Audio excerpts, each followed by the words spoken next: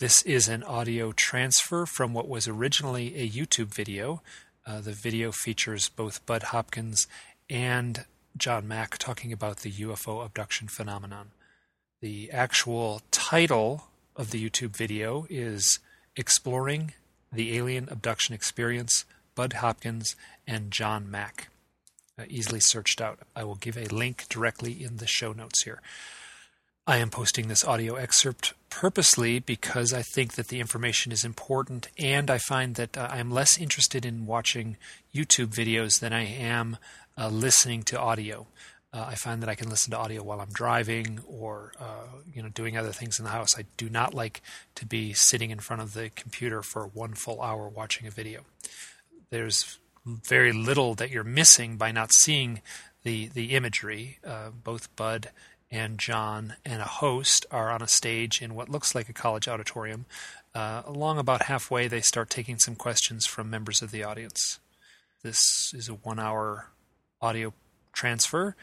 I found the information quite valuable. It was recorded originally, I think, in Boston in 1997. Please enjoy. Around the world, men, women, and children of sound mind are reporting an extraordinary experience.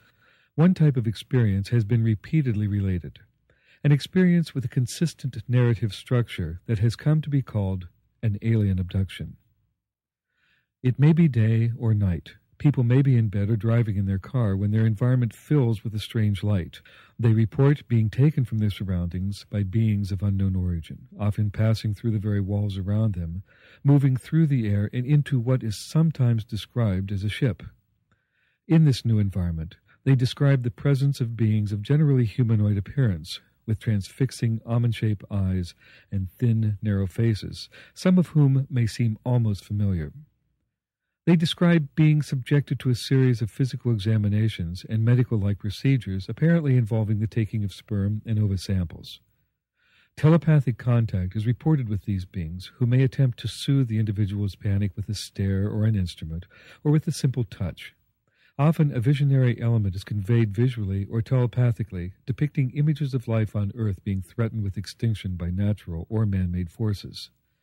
Subsequently, men and women alike may describe being presented with a child whom they understand to be their own, and who seems to be a hybrid offspring of the person and these beings. Upon their return, they may report discovering strange markings on their bodies and unexplained burn marks on the ground. These experiences challenge people's beliefs about the nature of the world. Thank you. Good evening. I think of this as sort of our own little Berkeley Street X-Files. Let's call it the Alien Connection. It may be about good aliens or bad aliens, or real aliens or imagined aliens. I just want to be clear, I'm not a partisan. I think my job tonight is simply to catalyze the conversation, to keep it on track. It's most certainly not to be the arbiter in any way or the judge of whatever truth develops on the stage this evening. The good thing tonight is that our principal guests are both famous researchers and best-selling writers on the subject. My friend John Mack, as everybody here knows, is a clinical psychiatrist and a professor of psychiatry at Harvard Medical School. He was also a celebrated writer before the whole alien abduction subject came into his ken. He won a Pulitzer Prize for his biography, no small prize, for his life of T.E. Lawrence of Arabia. The book was called A Prince of Our Disorder. Bud Hopkins is the man who, among other things, brought John Mack into this field. Bud Hopkins is a painter and a sculptor. He was drawn into the abduction research field 20 years ago. By now, he has tracked down 600 reports of these experiences with aliens. It was his seriousness and his good faith, as well as his evidence, that persuaded John Mack to take a harder look. And then it was the abductees, the experiencers, and their stories who convinced both of them in somewhat different ways, as we'll hear tonight, that something was going on here and that serious attention had to be paid. My question for John Mack, and Bud Hopkins is beginning to end. What is your definition of the reality in which you think these things are happening? Are we talking real happenings in time and space that can be verified as other such things can be? And if not that, how is this reality different, say, from dream reality? Is this the same dimension of reality as alien abduction? I think we're all ready to meet the principals, and I just ask them onto the stage, Bud Hopkins and John Mack.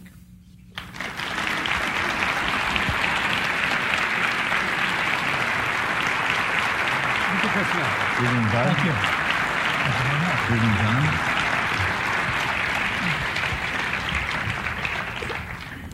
John Mack, the author of Abduction. Dr. John Mack. Thank you.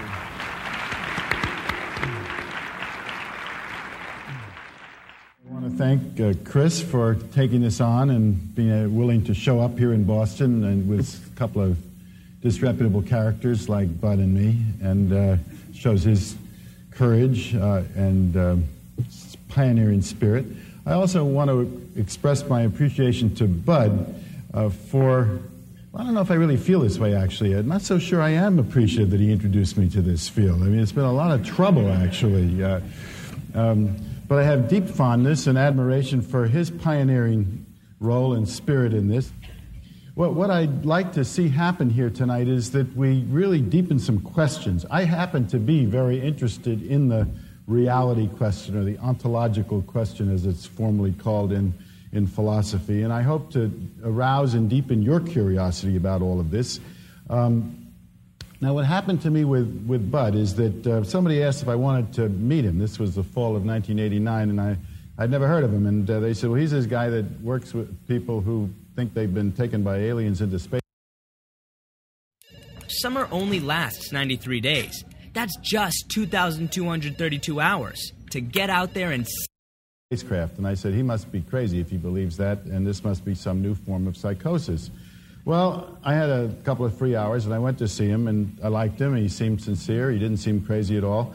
And he was telling me about people who were telling stories that they didn't believe themselves, that they were questioning. They sounded like pretty healthy people, which I've seen now worked intensively with about 130 of these people, is that the stories are consistent. They are described with intense feeling, appropriate self-doubt. They are shocked when they hear other people have had the same experiences, because that tends to affirm that it's real. They have nothing to gain by this. And they don't seem to fall into any category whatsoever. And as I've gone more deeply into this, this is held up. Now, the fact that what they are describing isn't possible in our reality is not my fault. What you then have a choice of trying to stretch what you might consider to be possible at that point. First, you have the event level element. Now, I believe overall this is a phenomenon of enormous complexity, meaning, and value for understanding of ourselves, who we are in the universe, and we're just beginning to grasp what this is about. So there aren't going to be answers here tonight, just deepening questions. First is the event level aspect. This is the sort of traumatic part, this mixture of subjective and objective elements that have to do with the intrusive, rape-like aspect for some people. The physical evidence is there. It's part of the picture, and it works together with the subjective evidence to create this picture. The trauma is not just what has happened, it's also what I call ontological shock. In other words, to the person having that experience, this is no more possible for them than it is for us. So we struggle together with that question. The second important element, in my perspective, is the information that occurs, and a great deal of this does have to do with the ecological aspect. In other words, the showing of the images, panorama of the planet destroyed, vast pollution, the earth destroyed on television-like monitors, through the eyes, in voice, mind-to-mind communication by the beings. And this has an enormous impact on the consciousness of the individuals. And so much so that it affects deeply their choices in their lives. And I do believe this is not just deception, but I believe it's an important part of the phenomenon itself. And I see this in case after case. Next, you have what I call the spiritual aspect of this phenomenon. This is the sense that people have that they're somehow being open to source, returning to their what they call home with a capital H, the spiritual origin of all that is. And they feel that they are brought closer to that, and many experiencers feel that that's a fundamental part of this experience, that they're brought closer to the depth of being, the Godhead, whatever you want to call it. There's different language for this. Here's one young woman's way of describing this. She said, I think Source's purpose for letting that happen, that is allowing the aliens to come, is to bring back memory of us, of Source, to empower ourselves. I think it's almost like a baby going from crawling to walking and realizing that I am. That's what I think Source's reason for this, I am. And a fourth element, which is, again, something where I think Bud and I differ, is the relationship between and there is not one type of alien perceived. The most common are these grays with the big black eyes, which I'd never heard of when I started this work, but there are also various other kinds of beings. And Bud sees the relationship as cold and different. In his autobiography, which he's sharing with me, he wrote at the very first page, he said, the mystery of those cold creatures who have come here from God knows where, subverting our truths and violating our planet. Well, there is that element in the beginning, but in my experience, if you work with the terror with the person, you work with the mystery, you have them sort of put the nose of the prow of the self into the phenomenon, that it does transform, that it does become more spiritual, that growth does occur. And sometimes there can be this, not just this sort of transient sense of loving connection that is manipulated, but some deepening bond that lasts throughout this relationship across these dimensions, and that this is a very deep, powerful phenomenon. Why is there so much resistance to accepting, or at least realizing what's going on? And I think at the heart of this, even more fundamental than the terror of the helplessness, the lack of control, we know that it represents that, and people are afraid that they can't protect their children, and that this is a kind of intrusive, overwhelming kind of phenomenon. But I think even deeper than that is this ontological problem, in that this absolutely defies our categories. In other words, if we are if our worldview is one that can master knowledge through experiment, through the methods of basic science, this doesn't fall into a category that allows us to do that. It crosses over. You can't locate it. It is both physical and it is as if in another dimension at the same time. We can't get at it. The clients, although they'll make it clear, it's not a dream, it's real, it's altogether real. I know a dream, I wake up from a dream, this is different, I have knowledge of this, but they'll say, but it's not this reality. It comes through as if through the scrim of a theater front and enters into our reality, and it is in that reality altogether real, and it introduces them to a deeper fabric of reality that lies beyond this one. It seems to me at the heart of what is called for now is that we allow this phenomenon to, through the questions we ask, to expand our notions of reality, to include unseen realities as perhaps even a deeper reality, but an other reality, not simply the objective physical world, and that we learn to value knowledge that comes from those realms. I was a psychologist in Mexico recently said to me, and he was only half joking, he says, if I can't measure it, it doesn't exist. And he was quite serious about that. But what this phenomenon, I think, along with many others, like the near-death experiences and out-of-body experiences does, it invites us to value knowledge that comes from the subtle realms. In other words, it asks us to credit our experiences, to develop criteria for how do we judge whether an experience can be taken seriously. Is it because thousands of people are having the same experience? Well, you could say, well, all having the same delusion. Well, how do we decide? I think these people haven't known each other. They're doubtful about these experiences. I have certain criteria by which I decide this is these experiences are to be taken seriously. It goes along with the physical evidence. It's that combination, but we don't have a methodology yet. And I think I'd like to close with the point that I don't think that this phenomenon is going to be proven. In other words, I think that the deepening of our understanding and knowledge, the expansion of ourselves in relation to it and other similar phenomena is going to occur by crediting and allowing other ways of knowing about reality. In other words, expanding the way we know and what we credit as important. I don't think it's going to yield its secrets to the frameworks of proof that we have developed to apply to phenomena that are purely in the material world. Thanks.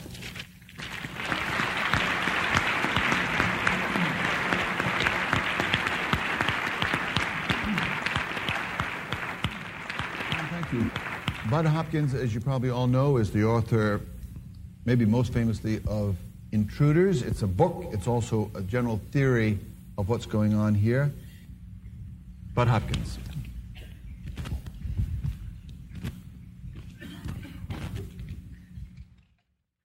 I am very pleased to be here and flattered to be here, and I would like to express my appreciation to John and to his associates and to Karen and those who planned this. I would just like to also say something about my respect for John Mack, for his courage, for the difficulties that he's undergone in bringing a very unconventional subject to the attention of a university that perhaps is overly frightened by something as new and dramatic as this. But I think any human being in this room would have to admit that if the UFO phenomenon is occurring, as the report suggests, it's the most important event in human history. And if that's the case, I don't think any institution or organization is being very wise to oppose the investigation, the serious investigation of such a phenomenon. In order to discuss this intelligently, we must know that the data we're relying on is reliable. The data is solid. The data, of course, comes mainly from the reports of the people who've had these experiences, plus a whole range of attendant physical evidence, which I don't want to go into at this point. Now, what do we know about the UFO experience in terms of the reliability of what the aliens say? And I use the word aliens for want of a better term. The first thing is that the aliens are extraordinarily deceptive and operate in a covert manner. There is no doubt about that. There is no possible way that anyone who's looked into this phenomenon can say anything to the contrary of that, simply because we have a whole history of what we have to call screen memories, when the UFO occupants make us see things that are not there in order to hide the way they actually appear, the way the memory of the experience very, very often has been stolen from us, which is not only an act of theft, it's an act of deception, and it can't possibly really be defended so far as I'm concerned. Now, there are all kinds of wonderful stories to illustrate this sort of control that they can have over our perceptions. I was working with a woman once who was recalling an experience. She's on the table inside a ship. There's a physical examination taking place. It's extremely painful, demeaning, and so forth, and she is not only enraged and furious, but she's scared to death, and she's undergoing pain. And the head alien, as we know from these accounts, often happens, walks over, puts his hand across her forehead, and she said the pain disappeared. She felt waves of the most profound love she has ever felt in her life. She said she would sacrifice her own children for the love that she felt for this being. It was just beyond anything she had ever known. No pain, no anger, and total love. He walked away from her, took his hand away, of course. The pain came back. She began to get angry again. She was hurting again. She was furious again. And he came back, and he put his hand on her head, and she would have again sacrificed her children for that love. Now, that kind of manipulation is, of course, something that's part and parcel with the alien means of operating. At any rate, this kind of deception goes on and on. People have been made to feel that they were themselves aliens in an early life, made to see themselves as if they have alien hands and so forth. All kinds of imagery seems to be played into people's heads. I know this totally sounds crazy. You have to read the background information supporting this. But I'm trying to start with what I assume many of you already know about the phenomenon. So the basic first point here is that we can't trust the data that We can't trust what the aliens are saying to us under any conditions. As a second major fact, we know what happens to individuals who are reporting abduction experiences psychologically. We know that they are psychologically scarred. The only set of psychological tests which, so far as I know, were ever done on this matter were done, I was partly involved in this in 1981. Dr. Elizabeth Slater, a psychologist, tested a group of abductees, or people reporting these experiences. She was not told the nature of the sample she was testing, anything about their UFO experiences, but she found that all of them shared 3 deficits psychologically. All had low self-esteem, all had a certain dissociation in their attitude towards their bodies, their physicality, their sexuality, and all had a lot of trouble trusting people. Well, at any rate, she pointed out, when we later told her after she wrote a report, the nature of the sample that she had tested and what they had experienced, and she said, though this doesn't prove anything, if these people had had the experiences they reported, then these are precisely the kinds of deficits one would imagine would accrue. And she said it's very much like what happens when you get a rape victim. Now, the next thing is, are these experiences, and I'll try to be very brief, are these experiences transformational in any way? And of course they can be transformational in a wonderful way, provided they meet therapists and a support group and other people who are associates in this field who can lead them through their experiences in such a way that they understand that they're not crazy, that there's no blame to be ascribed to them, and so forth. The therapist, the support group, and friends and family provide the safety net that can create that transformational experience. I don't think there's any doubt about it. We want these people to become much more whole. We want them to feel a sense of healing. It's an extremely delicate and difficult new kind of procedure of therapy that has to be developed, really, at this point. I'm not a therapist myself, unlike John, but I feel that what we do, if we work with these people, is a kind of de facto therapy. Will you sum it up by describing the nature of the reality plane that you think that this is real in? Very good. The nature of the plane is this. The UFO phenomenon runs a tremendous 180-degree gamut from being totally physical, nuts and bolts. When the thing comes down, it could break the tree branches down from the top, leave marks on the ground. People are floated out of buildings, are scarred, their bodies are marked. The craft can show up on radar, they can be photographed, etc. Totally physical. And on the other end, totally paranormal. All the communication is telepathic.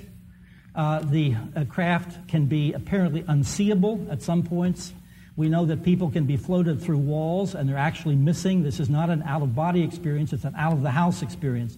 The hardest thing for scientists to accept is the idea that it is both physical and so totally paranormal. The whole paradigm of what's possible, of course, has to be expanded. And the last thing I'd like to do, Chris, if I may, I'd like to read a short statement that a woman wrote, an abductee, about her attitude. She's a psychotherapist, how she has dealt with this kind of transformation. She said, "We of the earth are in possession, due perhaps to our biology, of an innate humanness which is often translated into a deeply spiritual humanism.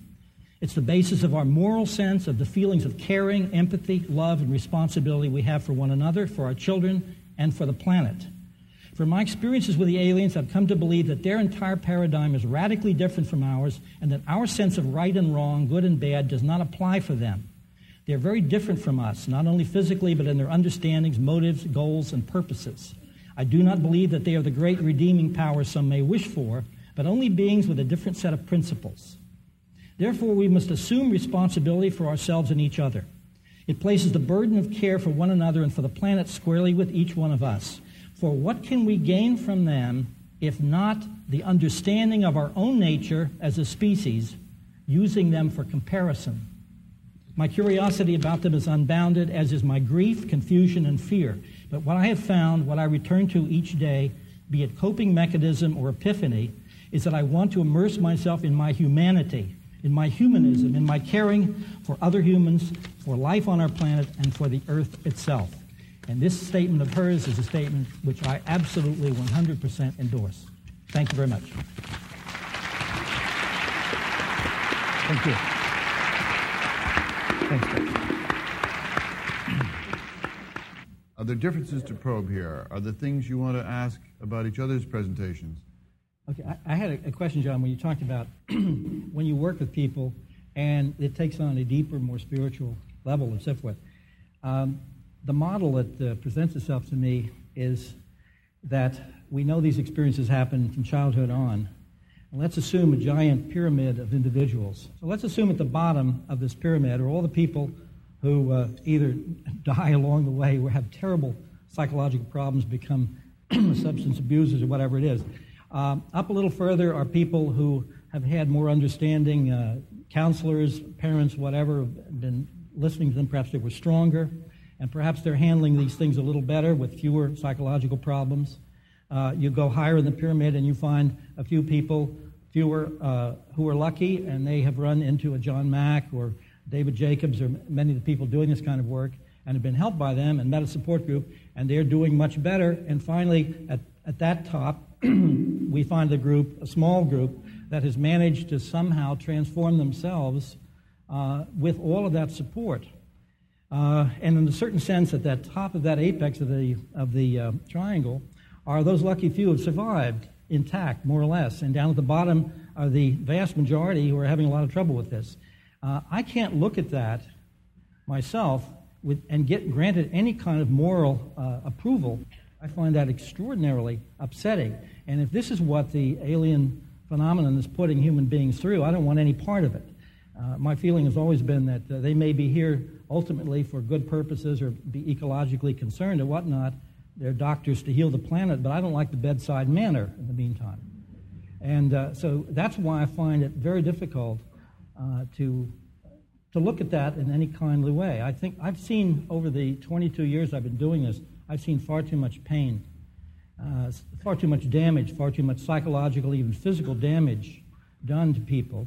And I don't think that this is deliberate. I don't think the UFO occupants are intending it, but I've just seen too much pain to indulge it with the idea that somehow it's going to all turn out okay. That's my basic issue. John Mack. I guess I'd like to try to take the discussion out of the question of whether this is benign or malevolent. I don't really see it that way, and I don't for a moment deny that people have had deeply troubling, traumatic, disturbing experiences. Have in rare occasions have contemplated suicide. There's an irony here in a way, Bud, because I'm supposed to be the psychiatrist here, right? I'm supposed to see the really troubled, disturbed people, and it almost seems as if you're seeing the worst cases from the mental health standpoint, and I'm seeing the sort of more sort of seeking ones, which may have to do with who we are and how we work and what goes on. So I don't want to get into, I don't want to give the impression that I think this is, as sometimes I'm quoted as saying, this is all sort of good and it's enlightened and it's all going to turn out for the better and it's simply godlike. No, this is highly traumatic for many people. It is deeply disturbing. First of all, it's traumatic in simply the helplessness being taken against their will. It's traumatic because this is still not acceptable in this culture, so people are isolated. They can't talk about it. They don't get sympathy like they would for more generally considered forms of abuse. Alien abuse is not something that you can go talking about even with your parents and colleagues, although this may be changing some. Then it is ontologically traumatic. This just can't be. It shocks everything people believe about the world. And then finally, it isn't over when it's over. It can recur at any time, or parents are troubled that they can't protect their children. All that is true. But at the same time, I don't find that the people that have these experiences, they tend to be way over on the healthy end of the spectrum of people that I've seen. I mean it in terms of their ability to handle it, the fact that a little goes a long way, that they seem to be able to integrate it with a minimum of help, that they often will feel themselves part of some life-giving process. It's not simply traumatic, and that if they stay with it, the whole quality of the experience changes. The quality of the relationship with the beings, again in quotes, changes. So, again, I don't want to leave the impression that I don't know the suffering that goes on, but something else occurs as you work with them. Yeah. Starting with Bud. But you started by saying that if the UFOs are real, this is the most important event in the history of the species. Big if, but it's a plausible conclusion. However, I find it somewhat, you've got the telescope pointed in the wrong direction here. You talk about wanting to help heal the people who received the message. That seems to me utterly illogical in terms of your premise that this is the most, if it's the most important event in human history, if we're getting a message from someplace else about the fundamental nature of reality, I mean, to be blunt about it, who cares that it hurt a few people on the way? What about the message? What is the message? How do we know it's true? You know, what's the story here? If it's if they're real, and this is the most important news of human history, what the hell is the news? Well, of course, the reason we do investigations is to find the answer to those questions. We're in the middle of an investigation.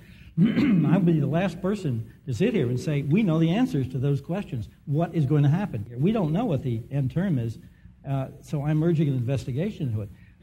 It's kind of amusing, as John probably knows, that there have been several different people who we've both been seeing.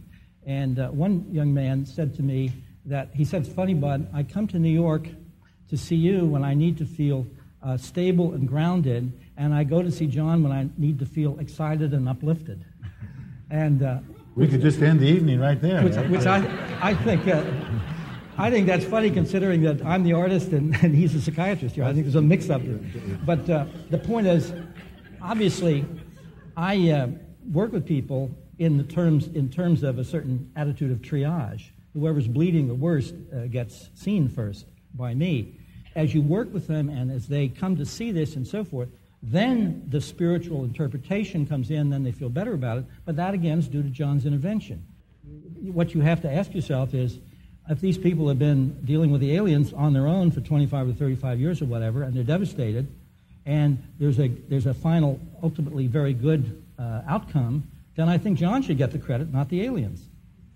Well, there's something a little weird going on here, because I come from a very secular, rationalist background. You know, people, well, this is John's sort of religious, spiritual viewpoint, or seeking, or whatever. That's not how at least not how I saw myself growing up. I saw myself, my father was an English professor, very academic. The whole notion of God was rather treated as, we know better than that. That's we read the Bible in the household as purely as literature, not as a spiritual document. Now you could say, well, I had this sort of hidden hunger for spirituality, so that it emerges. But I was very slow to see this phenomenon in those terms. My sense is I learned this from the people, not that I brought that to them. Your whole sense, as you said, was that this is a kind of information that defies our basic categories that we think in. Certainly, you in the medical scientific world. I got to say, I'm struck that this is extremely familiar in terms of the categories that most of us live in. You say it's counterintuitive, but the images of aliens that people report to you are very familiar stuff on television, in popular movies. What if these things aren't really counterintuitive or countercultural at all, but they're basically the oldest myths of humanity, just reappearing in fresh form? Well, there are 1,000 reasons why that's not the case. And it has to do with the fact that UFOs were studied first by the Air Force as a Nazi secret weapon during World War II. Nobody thought they were that doesn't godly. Make them out of space. That makes them out of Germany. That made them physical. Okay. Physical. Okay. So we start with the idea that there are physical things flying around that accompany planes, and then we find that they can be photographed, they turn up on radar, and no one knows what they are. There's no religious belief attached to them. There's nothing of myth attached to them. These things leave marks on the ground when they land. They have a total physicality. Now, you talked about the image of the aliens being familiar. Why? And that's because those images were presented very strongly and clearly in the film Close Encounters, Steven Spielberg movie, because his special effects people went to Alan Hynek and the Center for UFO Studies to get an account of what these things actually look like. And we get the same drawings from people in countries people are totally illiterate and so forth. John, would you take a crack at the whole question of whether this indeed is counterintuitive or, in fact, deeply sort of culture affirmative? The abduction phenomenon doesn't fall nicely into any kind of Judeo-Christian mythic structure with which I'm familiar from my reading of the Bible. It actually goes against it. It's rather at the most obvious, manifest level.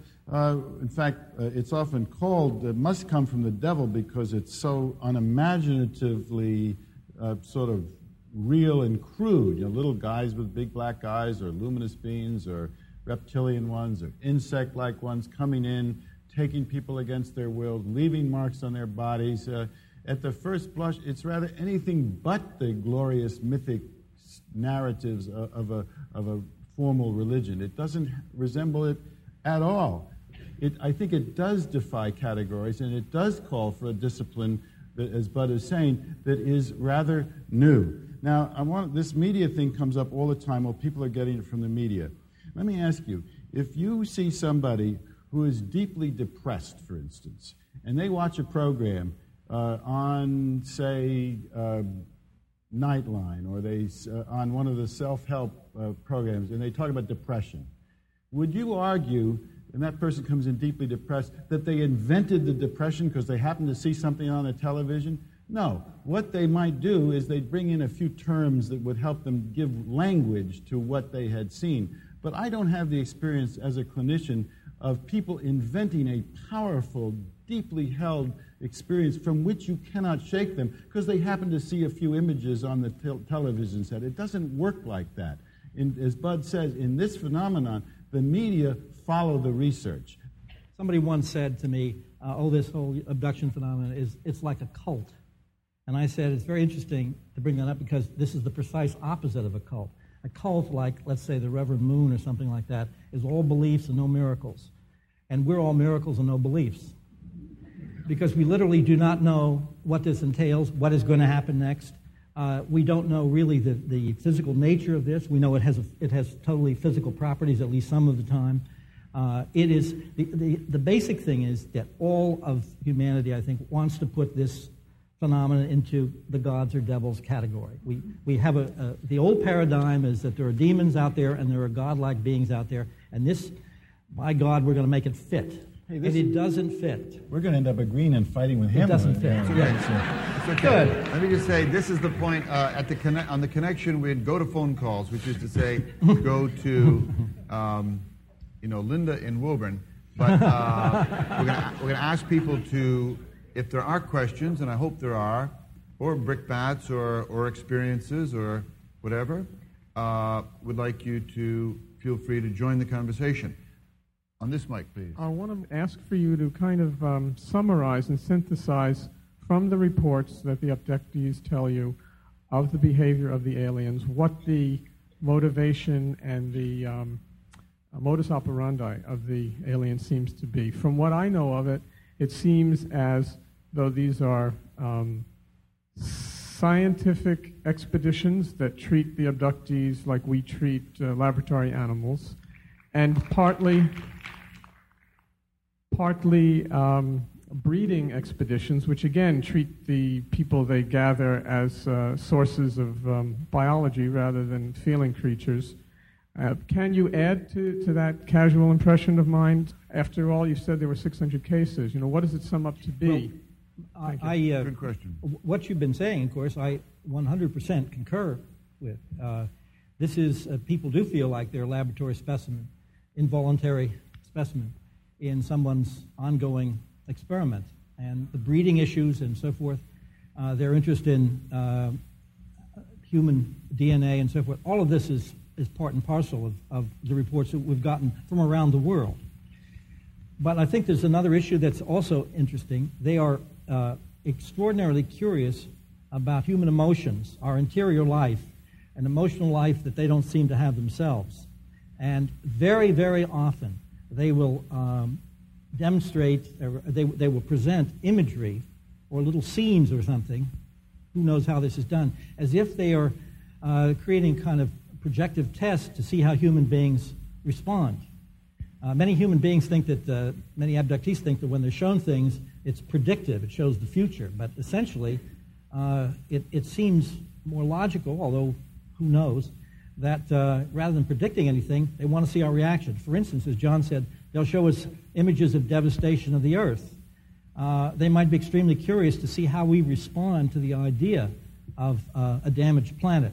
They seem to be very, very curious about how human beings relate to one another. They seem to be at the most basic human level. They're most interested, it would seem, in all the things that make us particularly human. They're not interested in our water supply or our atomic weapons or anything like that.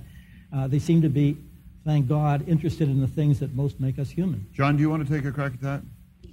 Again, I'd like to stress that much of this really has to do with kind of different experiences with the experiencers. I know that many of this kind of cold indifference that Bud describes, where we're just kind of laboratory animals, that's there. There's no question.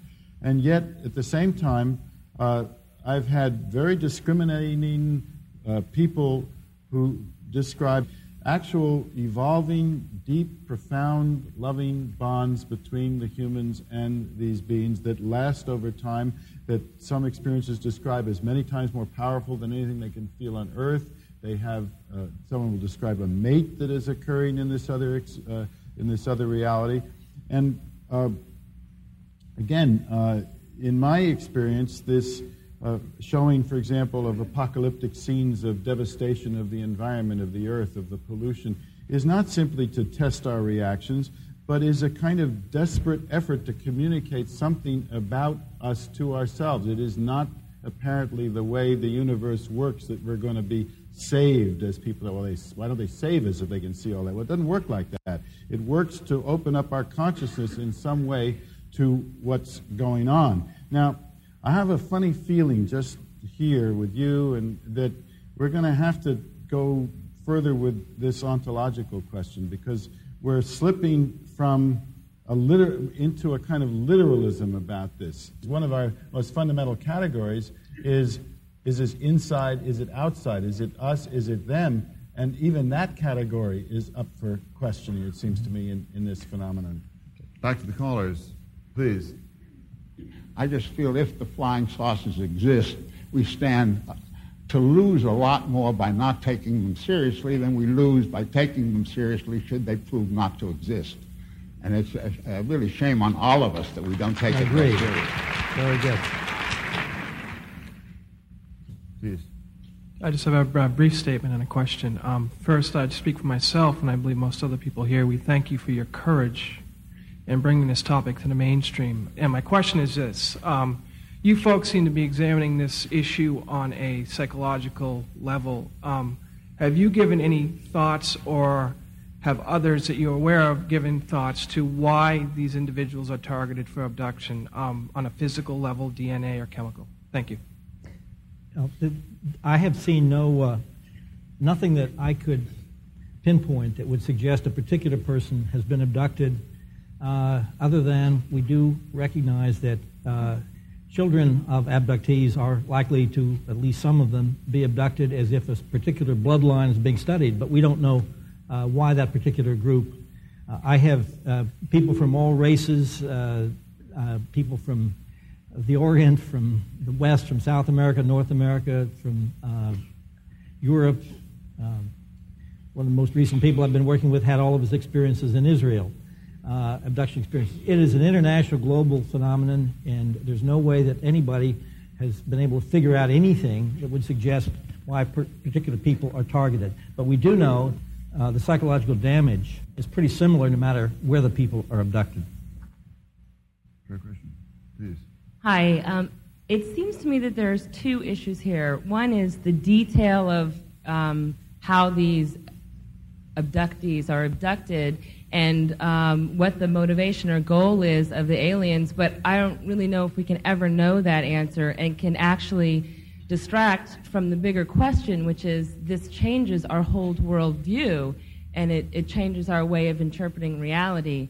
And I'm wondering from John, you keep bringing up the issue of our the ontology of it, and what is it that you want us to take away from this evening of how, since we're agents of interpreting life, there is no objective reality. It's us as interpreters. So what do we take away from this evening that is part of your understanding of this experience?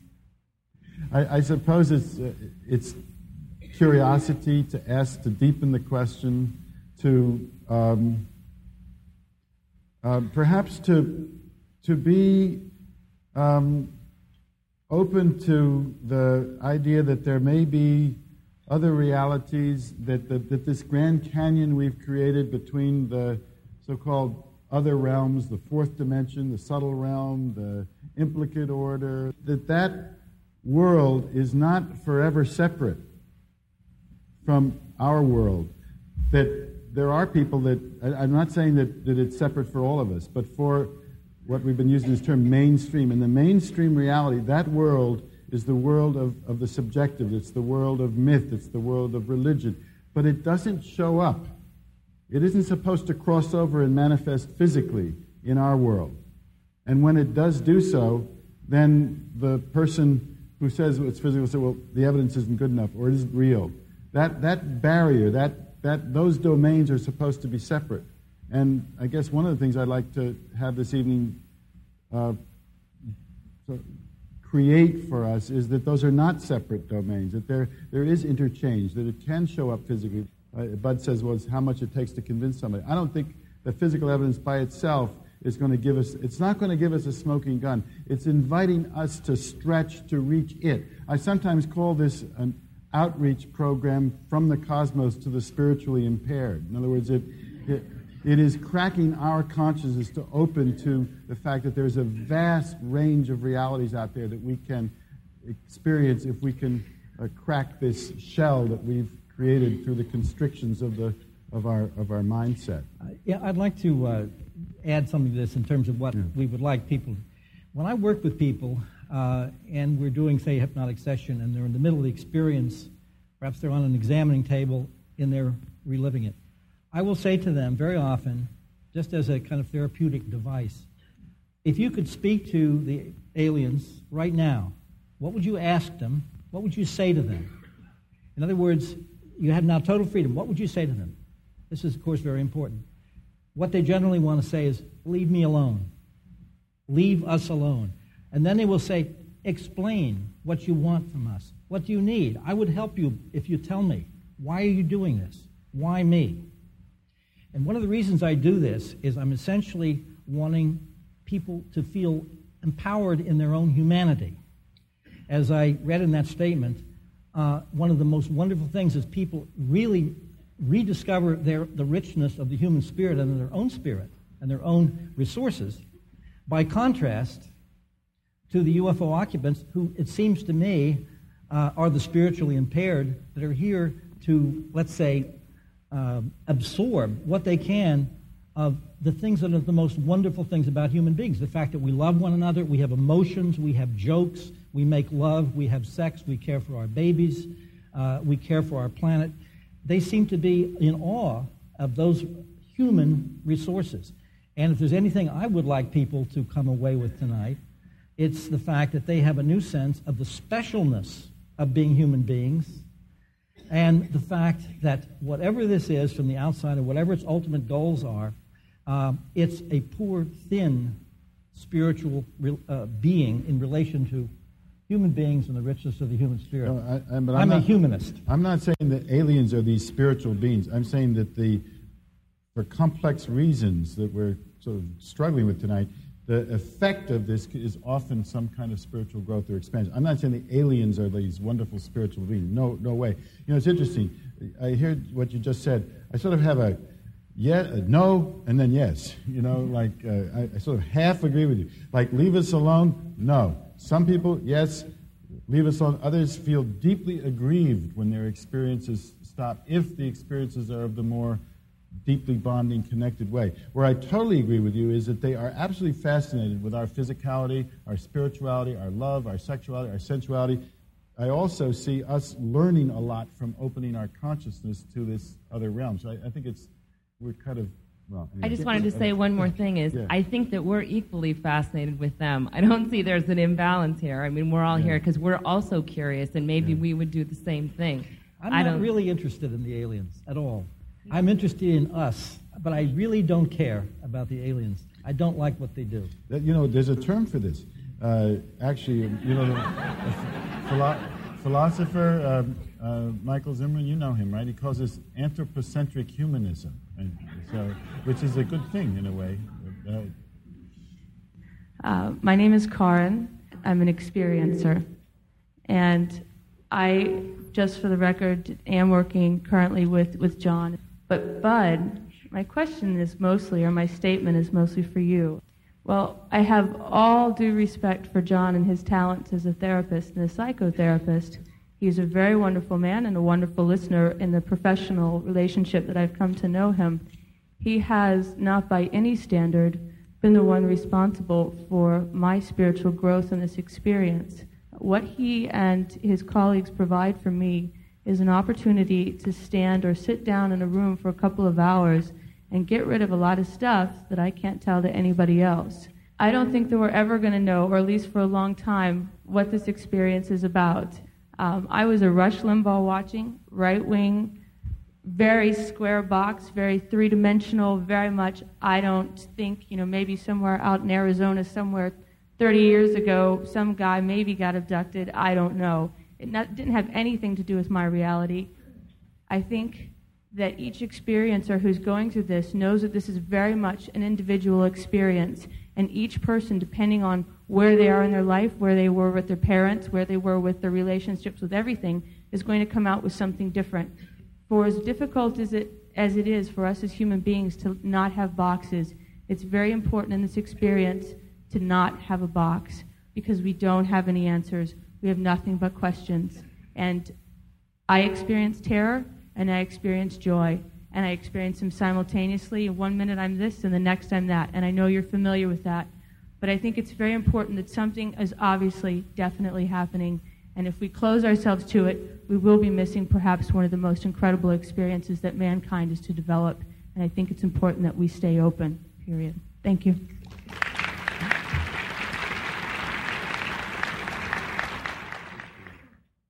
And I know that you, Bud, and I think, John, you also realize that there was a long research tradition in ufology before Bud opened up this field of abduction studies in the early 80s. And there's been a lot of criticism and controversy within the field of ufology about the research paradigm that you both follow, especially in that you rely too much on hypnosis. John, do you want to comment, particularly on the hypnosis question? Well, I've tried to demystify the hypnosis question. There are traditions in hypnosis that go back to Mesmer, which has sort of theatricality related to it, the deep trance, a person lying down, a certain kind of power the hypnotist has over the person, the idea that they're being suggested to. And these traditions die hard, and it maybe even the practice of them dies hard. What I try to do is, I don't even use the term anymore. First of all, the great bulk of the information I get is from what is called ordinary conversation, not from hypnosis. I will sometimes do what is called regressions or hypnosis, but really is nothing more than a simple relaxation exercise. You simply try to stop the flood of social stimuli to let the person just relax and say, and open to the recall of some event in their lives. And it's not particularly hokey, and what comes up in that context, as Bud says, is no more or less consistently reliable than or consistently distorted than the efforts to make themselves look good and to speak to what makes sense to them in ordinary conversations. And also, one thing that can be said is that in every hypnotic regression session that I do, I build into it dozens of test questions that can help me try to lead the person to see if they're leadable away from what happens to be truth that I know about the patterns or about other witnesses in the same case or whatnot. So you can test it internally, and I do this consistently. Please. Have you looked into any of the so-called channeled writings or telepathically received information? My issue of sometimes I've had people begin to channel a couple of times, and typically once a woman began to channel and she started speaking in a very strange voice, and she was sort of an alien from wherever, and I, of course, did what I usually do in a case like that, and I said, this is very important. I need to know this. What can you tell me about the UFO base in the waters of Lake Orinoco, which I had just made up as a name? That wasn't the name, whatever it was. And she gave me a full account of the base down there. Every channeler will tell you, don't listen to the other channelers. I've got the truth. I think we have to be extremely careful dealing with that. I really don't. I don't use channeling because I have enough trouble already. Okay, but I'm not. But I think we need ways of trying to decide how to use that information and be critical about it, because we don't have any way to access whatever that other, if it is an other intelligence, is. How do you evaluate? For example, if the person is channeling something that you can show that there's just no way they could have known that from their Earth reality, that's interesting. But people don't usually take the trouble to establish that. I'm really grateful that the three of you are here and Pierre has gotten us all together, because I think this is just certainly stretching my mind a lot and really interesting. And one of the things that just keeps coming to me as a theme is I notice the way I keep going back to wanting to find the answer and figure out the thing, and it seems like that's a theme that we keep coming back to in different forms, like who are these people, why are they here, what's their goal, what are we supposed to learn from them? If there were a being of some sort coming from somewhere other than the Earth that wanted to do a reconnaissance and get to know these two-legged creatures on this planet, if they came with this idea that they were going to find out the answer about these two-legged creatures and what they're about, and they sent a little committee, they'd probably have a debate much like this one, where they'd be going, well, what they're really about is they're really about something they're calling science and some sort of study, and somebody else would say, no, they're really about using everything up there as fast as they can, and somebody else would say it's all about emotions, and maybe those people out there are at least as diverse as we are, only more so, because they've got these interdimensional awarenesses that they're kind of knocking on us and saying, hey, but there's more. You can do this too. That's not exactly a question, but I wonder if... well, I'd just like to... It's more a comment. That state of sort of uncertainty, confusion, stretching questions is kind of like what I would have liked to answer to the person that asked what I wanted people to get out of the evening, is to have them sort of end up where you are right now,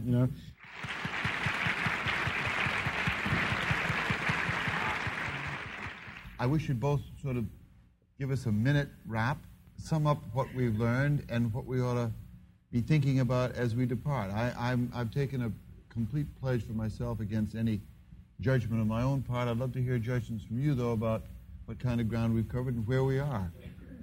In terms of what we've accomplished tonight, I think one thing is that we've shown that in terms of the raw data, John and I really have exactly the same kinds of material presented by the populations that we've worked with over these many years. I think that the basic difference comes in terms of the interpretation, the spin put on the experiences. And I think that in general, I suppose John is urging a greater curiosity on the part of the people he works with about the aliens themselves and about what their intentions may be, and the whole issue that he's mentioned about ecological concerns and so on. I tend to, by contrast, I think, try to accent living well as the best revenge, so to speak, trying to get people to face the richness of their own lives, their own resources, their own inner strengths, and to put the aliens as much out of their minds as they possibly can to try to live a normal life. There's no way, of course, when you tell somebody who's been through this to put the aliens out of their mind. No one ever possibly can, because it's too enormous a fact. But I think that I want this to be a world in which the human spirit is central, and it's our deepest and most important value, and we're not looking in a needy way to some external force that is as mysterious and elusive and misleading as the UFO occupants. I simply don't trust them. And I feel that what we have to learn is what we have within us to begin with and what other humans can give us. And that's as simple as I can state it as my position on this whole crazy business. Yeah, I think I feel less kind of protective and anthropocentric than Bud does. In other words, I think that I don't I don't feel that this is unwelcome in general. I know that it's traumatic for many people, and I think that, as we've said, that we need to work with people's distresses. But I think that the phenomenon has such vast implications for us in terms of who we are in our universe.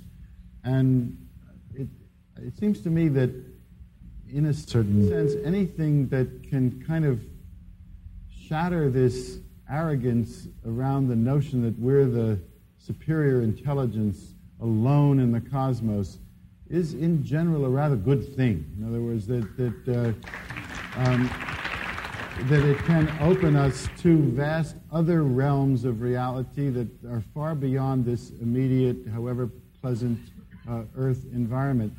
I think that this phenomenon, insofar as it undercuts and does some damage to that anthropocentrism, is a good thing. That doesn't mean I don't think human beings can be wonderful and have a wonderful, resilient spirit, but I think we also have a tremendous kind of cosmic egoism, which this phenomenon has a way of rather challenging, to say the least. So that's kind of where I am with it. I think, excellent. I think those are two eloquent summations.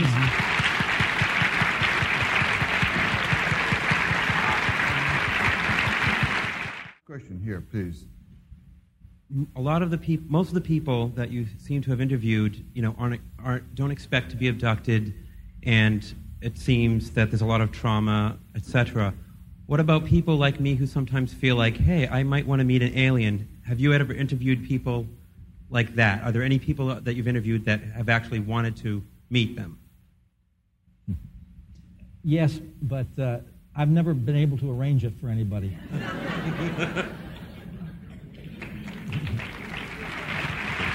And thank you all.